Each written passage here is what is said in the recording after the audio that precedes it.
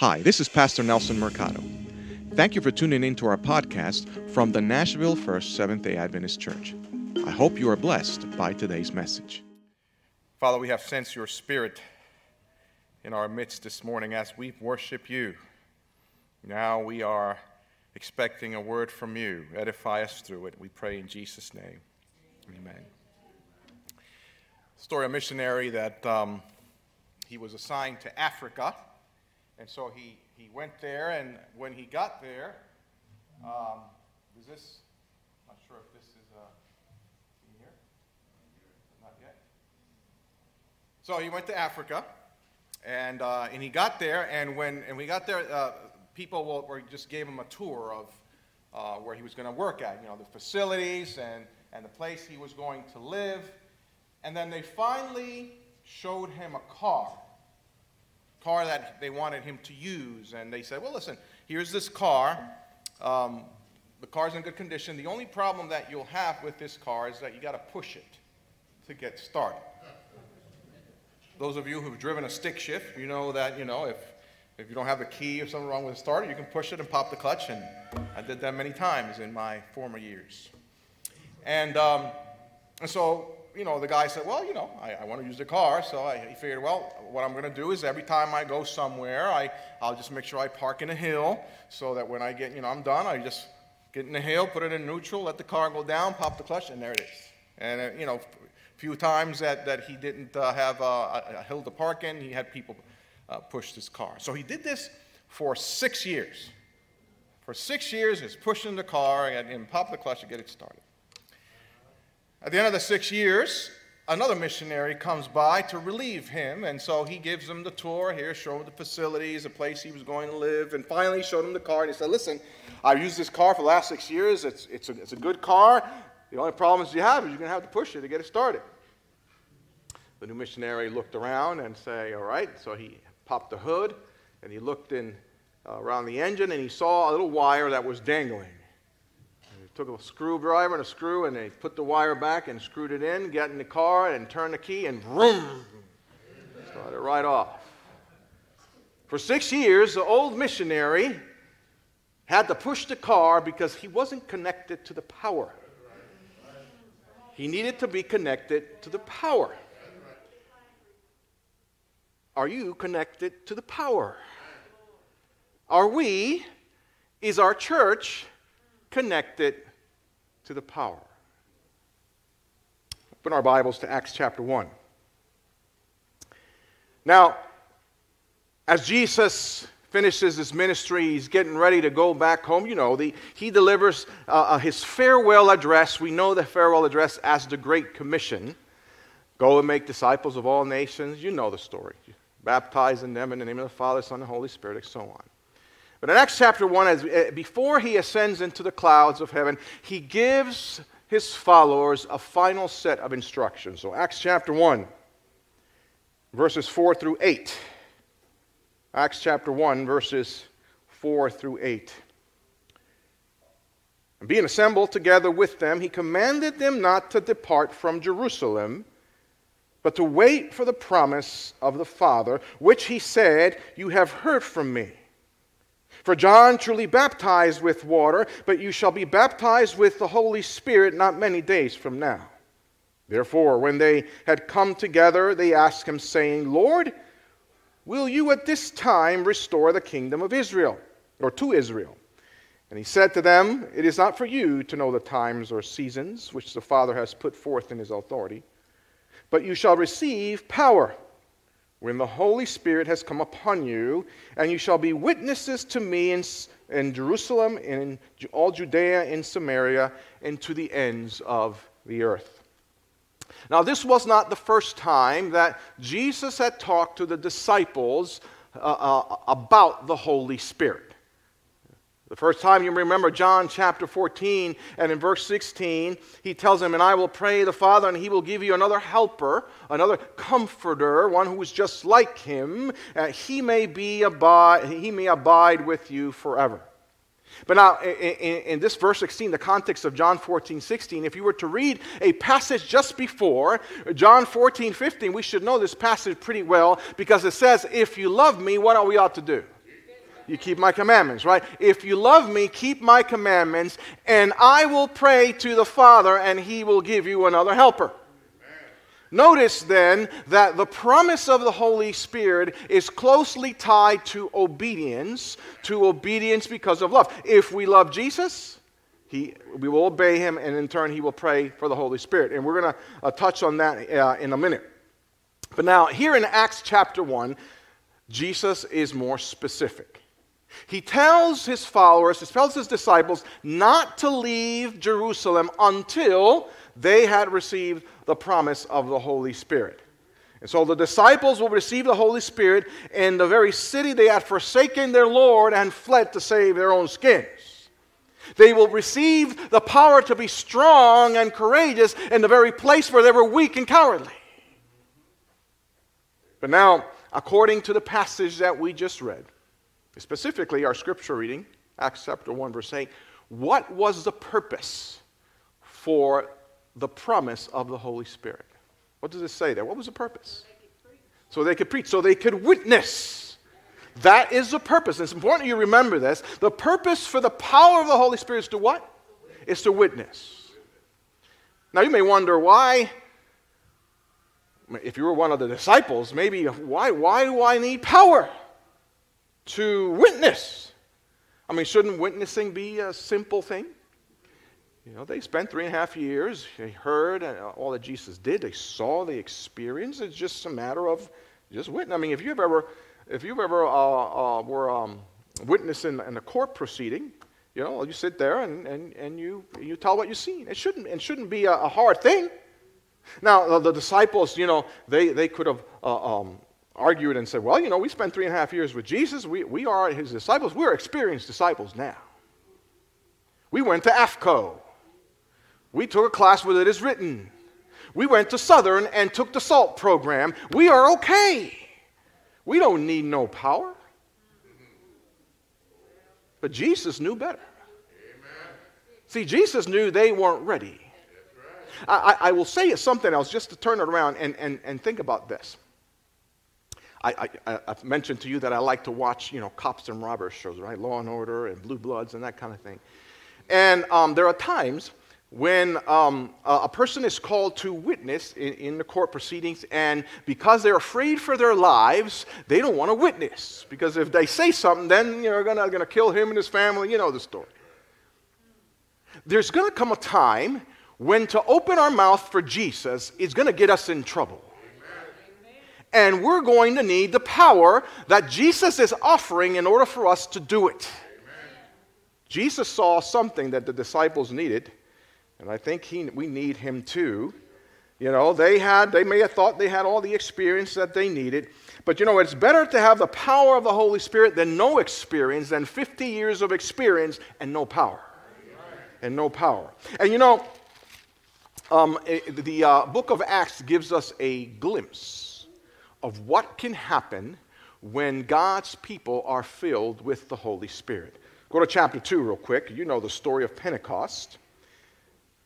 Acts chapter 2, verses 1 through 3, and then verse 41 and 47.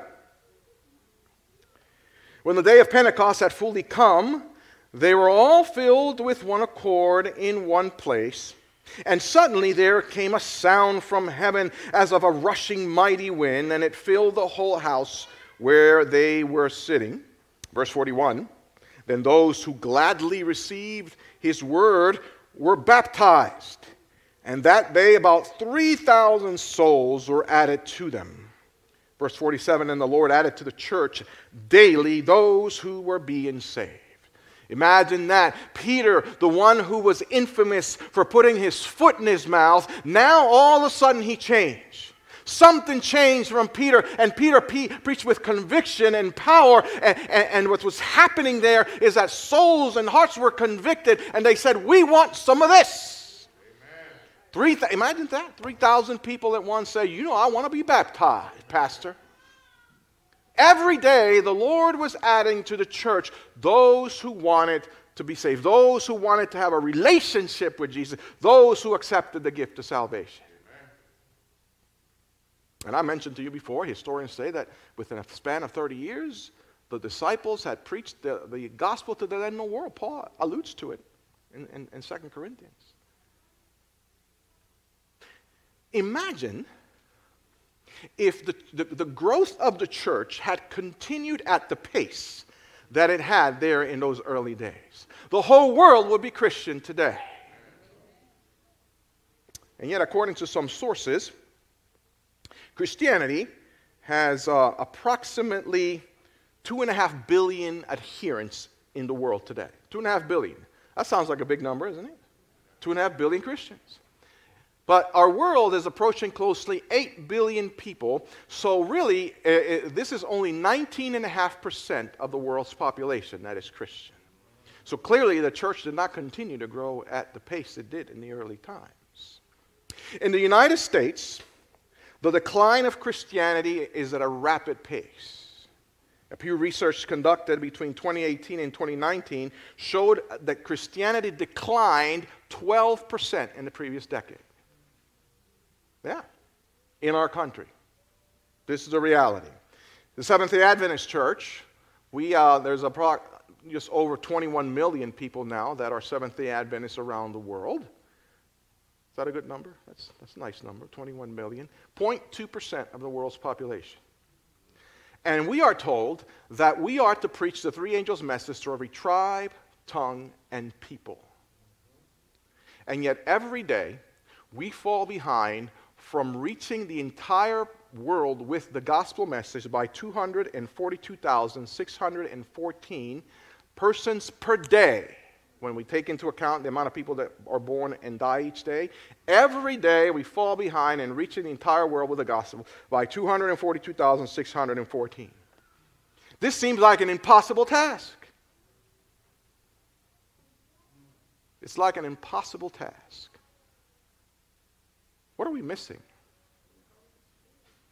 What are we missing? Again, we see the early church, and you say, why isn't the church growing the way it did back then? What's happening? Are we missing something, friends? Or should I say, are we missing someone? After 3 years of intensive training with their master, the disciples thought they had every single point checked off on their checklist. They were ready to preach to the world, but then they heard something that they weren't expecting. Jesus said, wait until you have the power. Don't go yet. You are not ready. You don't have what you need in order to complete the task that it's in front of you. Now, Jesus is the greatest leader that has ever put his feet on this planet. And he gave his disciples a reality check. And he's giving us a reality check. It was not the disciples expected. Jesus knew them very well, and he did not want them to start their mission without the power to accomplish the task. Don't go anywhere yet until you receive the power. Because you see, to become effective witnesses for the kingdom of God, we must receive the Holy Spirit. It's that simple. You want to be an effective witness for Jesus? You must have the Holy Spirit. There's no way out of it. And so the question that I asked at the beginning, why aren't we seeing this? The church was growing by leaps and bounds in the early church. Why isn't this happening today? Why isn't the church, why isn't every day people coming through those doors and say, I want a relationship with Jesus? What is happening? What is missing? Well, friends, we're missing the power. There's no fire. There's no fire. Have you ever, in your neighborhood, if you've been in a neighborhood one day and all of a sudden the house catches on fire? You know, this is a statement from Christian evangelist Leonard Ravenhill. I found this to be true in my experience. He says that you never have to advertise a fire. Everyone comes running out when there's a fire. Likewise, if our church is on fire, you will not have to advertise it. The community will already know. Huh? You know, when I got to this church some 3.5 years ago, one of the first things I was told by some members and some of the leadership is that our community, the community that this church is in, is very hard to evangelize. Some of you that have been here for a while probably can say, yeah, that's true. This church is located in a very affluent neighborhood. And it's hard for us to, part of how we reach people is to meeting their needs. And it's hard to meet people's needs that they think they don't have any needs, right? We got it all, We don't need anything from you. And we've been able to, Henry, we've gone out in the neighborhood with the bags, and in some cases we've been able to witness that, And I got to be honest with you, I'm ashamed to say that I've sort of unconsciously repeated that statement. The community where our church is hard to evangelize for that reason. And a lot of times we see that as an excuse. It's an excuse. But I believe God has us in this place for a reason. In his book, Fresh Power, Jim Cymbala says that we can blame tough neighborhoods, postmodern thinking, and immoral entertainment all we want. And then he asked this question, when has the environment not been difficult for the gospel? Think about it. Think of what the early church faced in hostile Jerusalem and in the pagan Roman Empire. Yet they received power from on high and did exploits for God instead of just talking to themselves. Their preaching and witnessing had a dimension of supernatural ability that we are sadly lacking today. I'm going to say that again. Because we think about, why is it that the early church grew by leaps and bounds? They had a supernatural ability that we are sadly lacking today. Sadly lacking today. And maybe the reason why we haven't, or we're missing this power is because God knows that if we had the power, we wouldn't use it. We wouldn't use it. We do not understand that the purpose for the power is to proclaim the gospel and expand the kingdom of God. Some years ago, there are some phrases that Hollywood puts out that we always remember. So the movie Spider-Man, Peter Parker's grandfather tells him, "With great power comes." See, Nate saw the movie. With great power comes great responsibility. Do you know that's a biblical? It is a biblical principle. Jesus said something similar in Luke 12:48. He said, "For everyone to whom much is given, from him much will be required. And to whom much has been committed, to him they will ask the more." So in other words, with great power comes great responsibility. Notice that this great power is available to us. But we have a big responsibility if we receive that power. There is no question about the fact that Jesus was filled with the Holy Spirit. And he was filled for the Holy Spirit, not just for the miracles he did. Go with me real quick to Luke chapter 4. Luke chapter 4, verses 18 and 19. The Gospel of Luke chapter 4, verses 18 and 19. Now Jesus, after he's baptized, he starts his ministry. One of the first things he does is he goes into the synagogue and he stands up to read. And what he's reading, he's actually quoting from Isaiah chapter 61, verses 1 and 2. And notice what he says, Luke chapter 4, verses 18 and 19. "The Spirit of the Lord is upon me because he's anointed me." Now, when was Jesus anointed with the Spirit? When he was baptized. Remember, the Holy Spirit fell upon him, right? So the Spirit of the Lord is upon me because he's anointed me, notice, to preach the gospel to the poor. He has sent me to heal the brokenhearted, to proclaim liberty to the captives, and recovery of sight to the blind, to set at liberty those who are oppressed, to proclaim the acceptable year of the Lord. Amen. The Spirit of the Lord was upon him to help him do those very things. We are followers of Jesus Christ, but are we doing these things? Are we willing to do these things? See, the reason why this power of the Holy Spirit is available for us, again, is to witness to the world. No power will be given by the Holy Spirit if we're not willing to be used by the Holy Spirit for this purpose. Think about it. Nobody gives a gift to somebody if they know that person is not going to use the gift, right? You give something to somebody, a practical, you want them to use it, and maybe later on you find out that it's still in the box, they didn't use it. It's sort of like an insult, isn't it? Yeah. No reason, or the reason rather, the Holy Spirit is offering this power is that so we can boldly go where no one has gone before.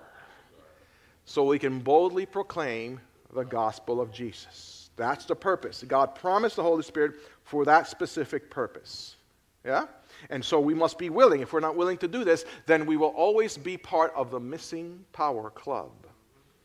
That is the title of our message, the Missing Power Club. Do you want to be part of the Missing Power Club? You don't want to be part of that club, Mary. Not the Missing Power Club. Not the Missing Power Club. We want to be part of the Power Club. That's all right. That's okay. So maybe you say, all right, well, I don't want to be part of the Missing Power Club. So how can I ensure that I receive the Holy Spirit? Yeah. So there's 4 things as we wrap this up that we must make sure of as we want to receive the Holy Spirit. The first one, foundational and very obvious. If you want to receive the Holy Spirit, you must receive Jesus as your Savior. Yeah. If Jesus is not your Savior and Lord, then what do you need the Holy Spirit for? Yeah. So Jesus, your Savior and Lord. Is He your Savior and Lord? Because the promise is that the moment we accept Christ as Savior and Lord, the promise is fulfilled. It's given. 2 Corinthians 1:21 and 22, Paul says, now He who establishes us with you in Christ and has anointed us is God, who has also sealed us and given us the Spirit in our heart as a guarantee. So the moment you accept Jesus Christ as Lord and Savior of your life, God has sealed us and given us the Holy Spirit as a guarantee. Amen. So if you want the Holy Spirit, Jesus must be your Savior. Have you accepted the gift of salvation? Now, once we do that, of course, God fulfills His promise, but that doesn't mean that we don't have a responsibility. That's what we were talking about in our discipleship class this morning. We have a responsibility. In the book Desire of Ages, page 672, author Ellen White says that Christ has promised the gift of the Holy Spirit to His church, and the promise belongs to us as much as to the first disciples, but like every other promise, it is given on conditions. On conditions. You say, well, what are those conditions? Or maybe what are the condition? That leads us to the second point of what we must do in order to receive the Holy Spirit, is that we must obey God out of love. We must obey God. See, now that you have accepted Jesus as Savior and Lord, you realize that He died for your sins, that He paid the ultimate price to save you. Your response should be, I love my Jesus.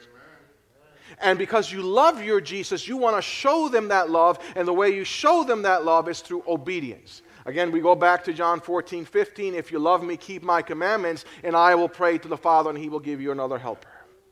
We must obey the Lord. Do you want the Holy Spirit?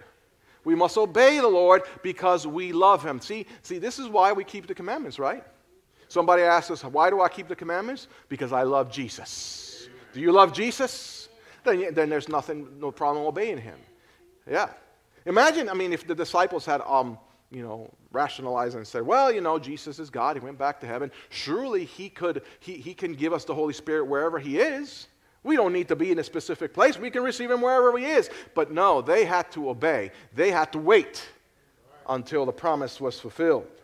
Obedience is important. Later on in Acts chapter 5, verse 32, the Bible says, and we are witnesses of these things, and so is the Holy Spirit, whom God has given to those who do what? Those who obey Him. Those who obey Him. So if you want the Holy Spirit, you must obey God out of love. And then the third point here, and it seems very obvious too, is that if you want the Holy Spirit, you must ask for Him. You must ask for the Holy Spirit. Are you asking for Him? Luke chapter 11, verses 9 through 13, So I say to you, ask, and it will be given to you. Seek, and you will find. Knock, and it will be opened to you. For everyone who asks receives, and he who seeks finds, and to him who knocks it will be open. If a son asks for bread from any father among you, will he give him a stone? Or if he asks for a fish, will he give him a serpent instead of a fish? Or if he asks for an egg, will he offer him a scorpion? If you then, being evil, know how to give good gifts to your children, how much more will your heavenly Father give the Holy Spirit to those who ask him? Are you asking for the Holy Spirit? Every day we ought to ask for the Holy Spirit. In fact, I will say that the Holy Spirit is our greatest need today. Ask for him. And then finally, as we've been alluding to, if you want to receive the Holy Spirit, you must be willing to be used by God for the advancement of his kingdom. You must be willing to witness. If you're not willing to witness, you will not receive the Holy Spirit. You don't believe me? Christian Service, page 252. When we bring our hearts into unity with Christ and our lives into harmony with his work, the Spirit that fell on the disciples on the day of Pentecost will fall on us. What does it say? If. When. So it's like saying if. We bring our hearts into unity with Christ and in harmony with his work of saving souls, friends. If we are in harmony with Christ, if that's what we want to do, if we want to be used by God, then the Holy Spirit, just the way it fell on Pentecost. We look at Pentecost, and Pentecost was the greatest event that has happened in the history of Christianity. The Holy Spirit will fall upon us, and we will have the same results today as they did back then. Do you want the Holy Spirit? Then you need to be willing to witness. We need the power. There's one New Year's Day in the Tournament of Roses parade. There was a beautiful float that suddenly sputtered and quit. It ran out of gas. And the whole parade came to a standstill until someone could go get a gas can and fill it and bring it back to the float. And you know, the ironic and really humorous thing about this was that the float represented the Standard Oil Company. With vast oil resources, the truck ran out of gas, and thus it ran out of power. It needs power to run. Again, friends, think about Pentecost, the start of the early church. And because they had the power, great things happened. And friends, I believe that the same thing can happen here. I believe, friends, that the moment the Holy Spirit falls upon us individually and we claim it, we ask for him because we've accepted Jesus, because we obey Jesus, because we ask for him, because we are willing to be used by God to witness, he will fall on us, he will fall on this church. This church will catch on fire and all this community will see it. They will be able, they'll be say, something is happening there that wasn't happening before. What is it? Let's go in there and find out. Do you want the Holy Spirit today? Are you willing to do what it takes to receive the Holy Spirit? If you haven't received Jesus in your heart as your Lord and Savior, that's where you need to start. That's where you need to start, and the promise will be fulfilled. Be willing to obey. Ask of him every day. Make that part of your daily prayer as far as you have your devotional time with God. Pray for the Holy Spirit each day of your life, and then use the power for the advancement of his kingdom.